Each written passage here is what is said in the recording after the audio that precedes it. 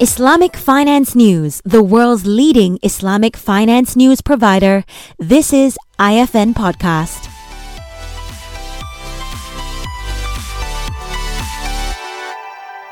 Sustainable and green sukuk are the poster child of the Islamic ESG sector. But what are the factors an issuer needs to consider before tapping this asset class? My name is Vinita Tam, the managing editor of Islamic Finance News, and in today's episode, we speak to Chong Chi Leong, the CEO of Chagamas, the National Mortgage Corporation of Malaysia. Chagamas is the country's largest debt issuer, which has also issued sustainable sukuk. And Chong, in today's episode, will help us explore what issuers can learn from the Chagamas experience.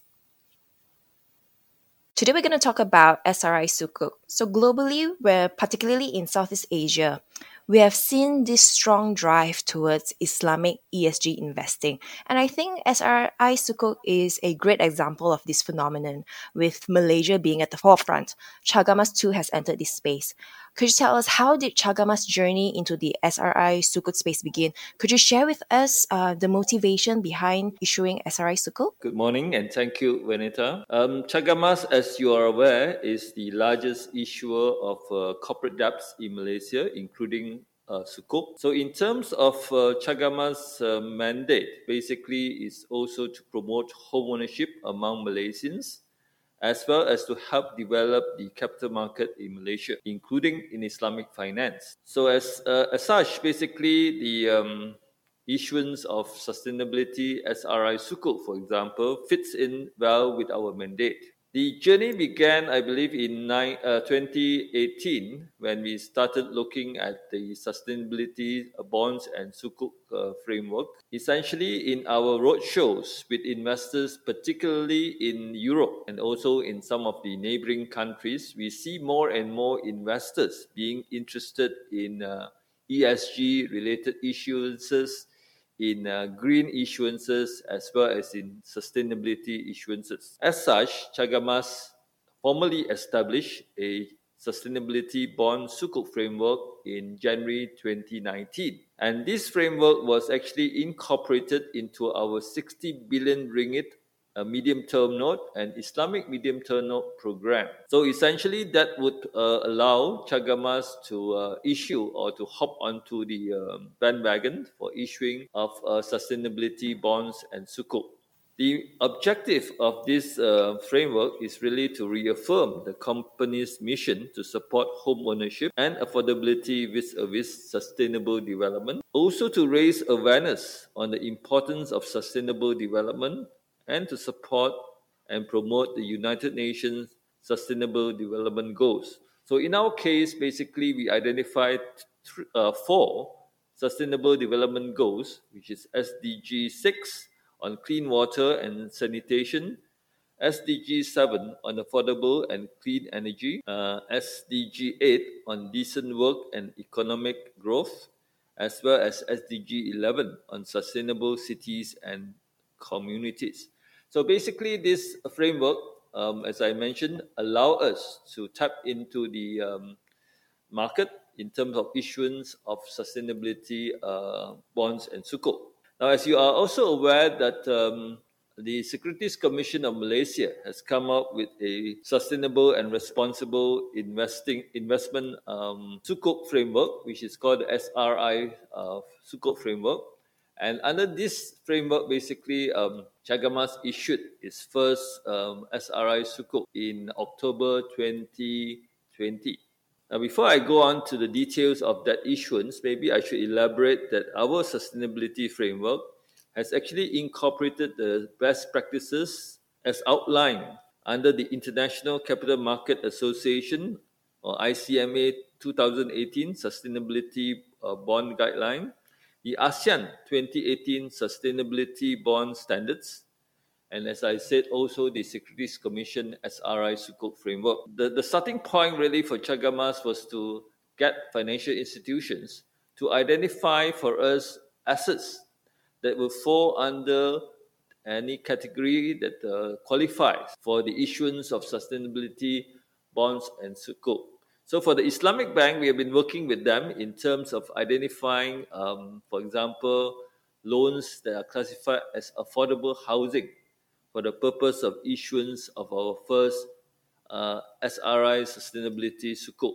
Now, what is important to note is that in October 2020, when we embarked on the issuance of our first Sustainability Sukuk, it was for 100 million ringgit, and it was issued together with 350 ringgit IMTN, or Islamic Medium Term Note, for 3 years. So essentially, both the issuances were for 3 years, and the total issuance of 450 million ringgit. There was a book to cover of 3.3 times at the initial guidance price. Now, what was interesting is that when we tightened the price due to the very strong demand, we eventually saw the SRI Sukuk achieving a 2 basis point lower in terms of final yield compared to the 3-year IMTN. So basically, we paid 2.23 for the SRI Sukuk as compared to 2.25% per annum for the IMTN that we issued. So this really reflects the fact that there are a lot of investors in Malaysia that are interested in SRI Sukuk. So as I said, basically our investors for this SRI Sukuk included a statutory body, pension funds, insurance companies, financial institutions, asset managers, and fund managers. So we actually had a diverse group of investors. I think that's really interesting because this is obviously a very investor-driven exercise. You've mentioned you've seen demand through European investors, and obviously the recent issuance that you made, it had a lot of demand, overwhelming demand from Malaysian investors as well. I'm very curious to learn more about the investor profile. Were there any significant differences between investors in SRI Sukuk and conventional bond, or even the usual Sukuk offerings that Chagamas does? Well, essentially in Malaysia, we do have a number of pension funds and perhaps some asset managers that have allocated a specific amount of maybe their funds under management for sustainability issuances or green issuances. But generally, the investors are pretty much similar in a sense, because basically, as you know, in Malaysia, the investor base are quite diverse, obviously, starting from pension funds, insurance companies, financial institutions, asset managers, fund managers. And as I said, some of them have specific allocation for this purpose. But in general, the rest of the investors basically would also subscribe to the sustainability issuances, obviously depending on the price, right? So at the end of the day, I think what is important to note here is, of course, in Europe, you will see that for green issuances, for example, there is actually savings of at least up to even 10 basis points, for example, as compared to a normal issuances. But in the case of Asia, I believe, and of course, including Malaysia, generally the difference is probably very marginal. In our case, we managed to get the 2 basis point in the 2020 issuance. So it is really something that with increased awareness among investors and increased focus of moving their focus into investing into sustainability and green bonds and sukuk, for example, we will probably see in the future probably some savings in terms of yields if we do issue a sustainability sukuk, for example, as compared to a Islamic medium-term note. Dr. You earlier mentioned that Chagamas put together a sustainability framework, of course, also guided by international benchmarks, and you also have the SRI Sukuk framework by the SC. Could you provide us with an overview of the issuing process from your perspective? I suppose it's for the listeners who are listening in. What were the differences in issuing SRI Sukuk in comparison to a conventional facility? Or are there any additional challenges or considerations that they have to take into account? Well, firstly, for issuances of sustainability sukuk, for example, we need to ensure that the use of proceeds are used basically to for Chagamas to buy eligible loans under the framework. And as you know, our framework has also have obtained a second opinion from RAM Sustainability Sdn Bhd. They are the second opinion provider in our case. So basically, whatever we do, they will need to provide the second opinion. So the use of proceeds is one of the main difference. We want to make sure that the proceeds that we have obtained through the issuance of the sukuk are channeled to loans or to purchase loans that qualify under the framework. The second part is really for the process for the project evaluation itself. So basically, again, we have established a set of eligibility criteria for these loans, which will qualify under the different category in the framework. So again, this eligibility criteria has been looked at by the second opinion provider as well. So we will furnish this eligibility criteria to the approved seller, which is in our case the financial institutions, which will evaluate in their portfolio whether they have loans that fall under this criteria. So if they do, obviously then we could work together with them in ensuring that the issuance would comply with our sustainability sukuk framework, and the issuance will be a sustainability SRI sukuk, for example. So it is important that the identification of the assets and the loans that have been identified for particular issuances meet the criteria that has been set out in the framework. Now, at any point in time during the process, for example, if there's we found that this is not the assets do not comply, for example, with the eligibility criteria, we will need to, at the best opportune time, to basically replace those assets with those that will meet the criteria. So management of the assets of the proceeds is actually important, because the proceeds, as I mentioned, similar to a normal issuance, but for this case, the proceeds are used to purchase eligible assets that qualify under the framework. And as I mentioned earlier, during the life of the sustainability sukuk, for example, if any of those loans fail to fulfill the eligibility criteria, Chagamas will have to, on a best effort basis, to ensure replacement with loans and financing that would qualify under the criteria that's been stated in the framework. The additional requirement for issuance of sustainability sukuk, for example, is the reporting requirement, where Chagamas will need to publish an annual sustainability sukuk progress report, which would outline our issuances during the year, as well as the impact throughout the tenure of this sustainability sukuk, the use of the proceeds, and also to provide additional information with regards to these issuances. If I may, one more actually criteria, which is the external review, where Chagamas has to obtain a second party opinion from a approved provider. So in this case, we have RAM Sustainability Sdn Bhd to basically confirm the validity of the Chagamas sustainability issuances are in conformance with the framework. There is a lot of due diligence that go into picking the right assets and making sure all these criteria set out by your framework is being met.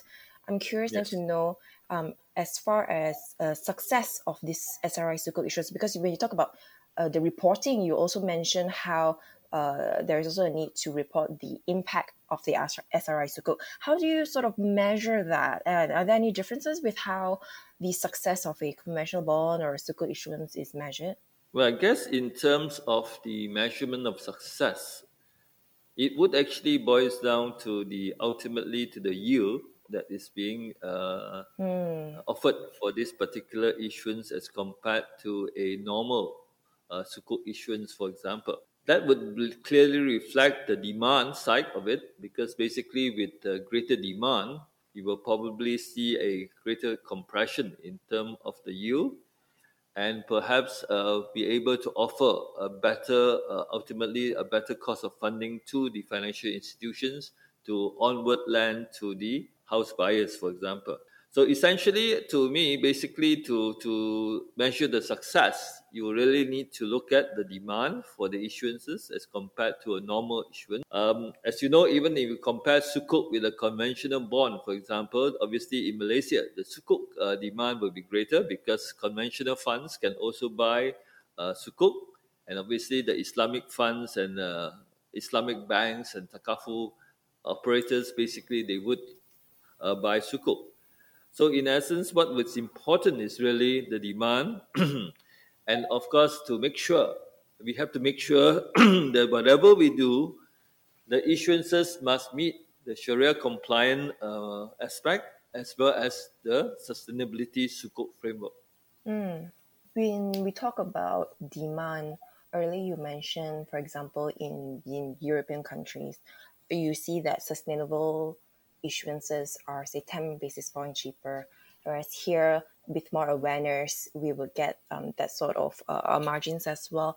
Are there any barriers that comes or challenges as far as uptake of SRI Sukuk offerings are concerned? And if so, what are they?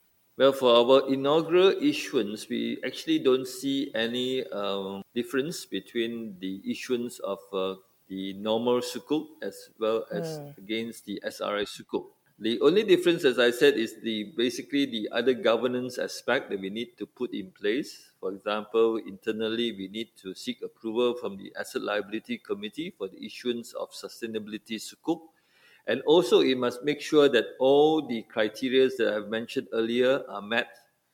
So that is the important aspect, because in the normal Sukuk issuance, for example, Chagamas will be able to buy home financing from a financial institution. So it need not fall under the category of, for example, affordable housing. But in the case of the sustainability Sukuk, it must meet the criteria of affordable housing. And in fact, under the framework and as prescribed by the RAM Sustainability Sendirian Berhad, our issuance was actually given a Tier 1 social benefit rating under the framework. So in terms of the investors, I think end of the day, what they will probably be looking at is really the yield. And of course, for those that have got specific funds allocated for sustainability or green issuances, obviously this is an opportunity for them to invest in something that would meet those criteria that they have put in place. So we see more and more investors actually being interested in this area of ESG in terms of issuances of sustainability Sukuk, for example, as well as green Sukuk. The supply side actually has been quite slow. Obviously, we do have, I think in Malaysia, issuances of a number of green Sukuk along the way, and also because we have a few of these sustainability Sukuk issuances as well. So I think the trend is, especially with the post-COVID-19 pandemic crisis, we will probably see more and more issuances under the sustainability Sukuk framework of the respective issuers, for example.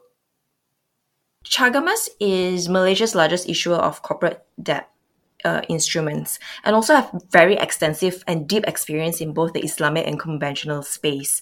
What sort of key lessons were learned during the issuance of the SRI Sukuk, and what do you think can be done differently? I guess as an established issuer, it was probably easier for Chagamas to enter into the sustainability space as compared perhaps to a new issuer in terms of getting the interest from investors. So I think the starting point is basically Chagamas has been a long-established issuer, has been an issuer since 1987.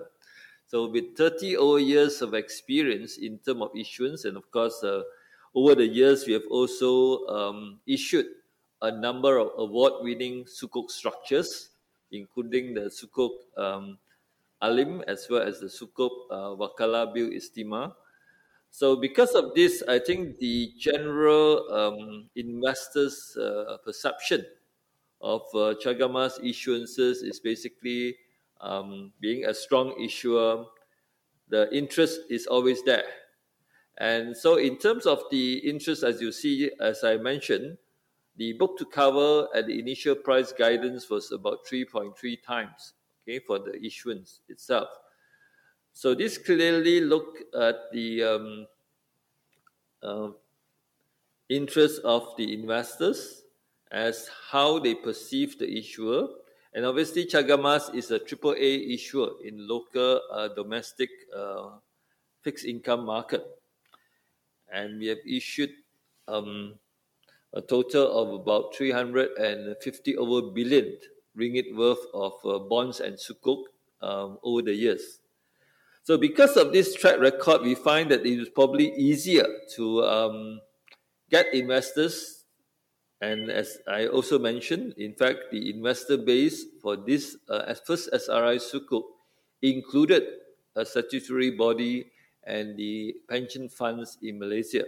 So basically, we have the big investors being interested in this issuance. Now, in 2021, which is this year, we actually issued another 100 million SRI sukuk. But that one was actually done through private placement. So basically, we do not, or rather, we are not able to compare in terms of the pricing of that particular issuance against a normal IMTN issuance because it was done through private placement. But in any case, I think the pricing was rather good as well.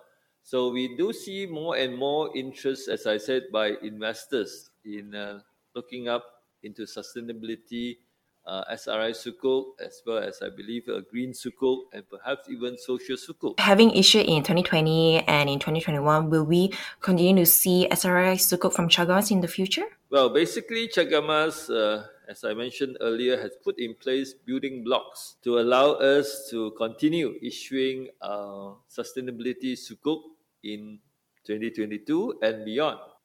Something else that we are looking at, obviously, to expand even on the sustainability part is also perhaps in the future to look at issuance of green sukuk, which is more towards, obviously, as you know, the recently completed COP26, right?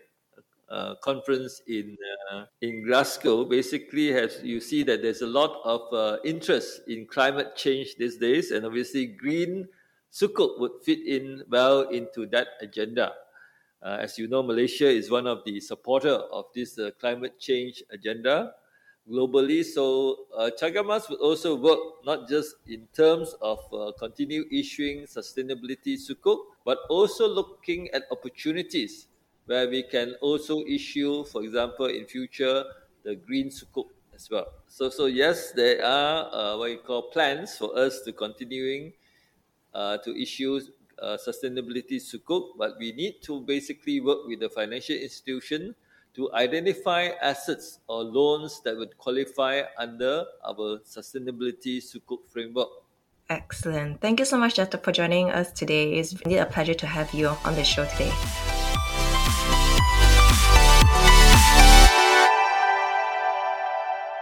Thank you for listening. For more discussions on the Islamic finance industry, log on to www.islamicfinancenews.com. You can also listen to IFN Podcast on your favorite platforms, including iTunes and Spotify.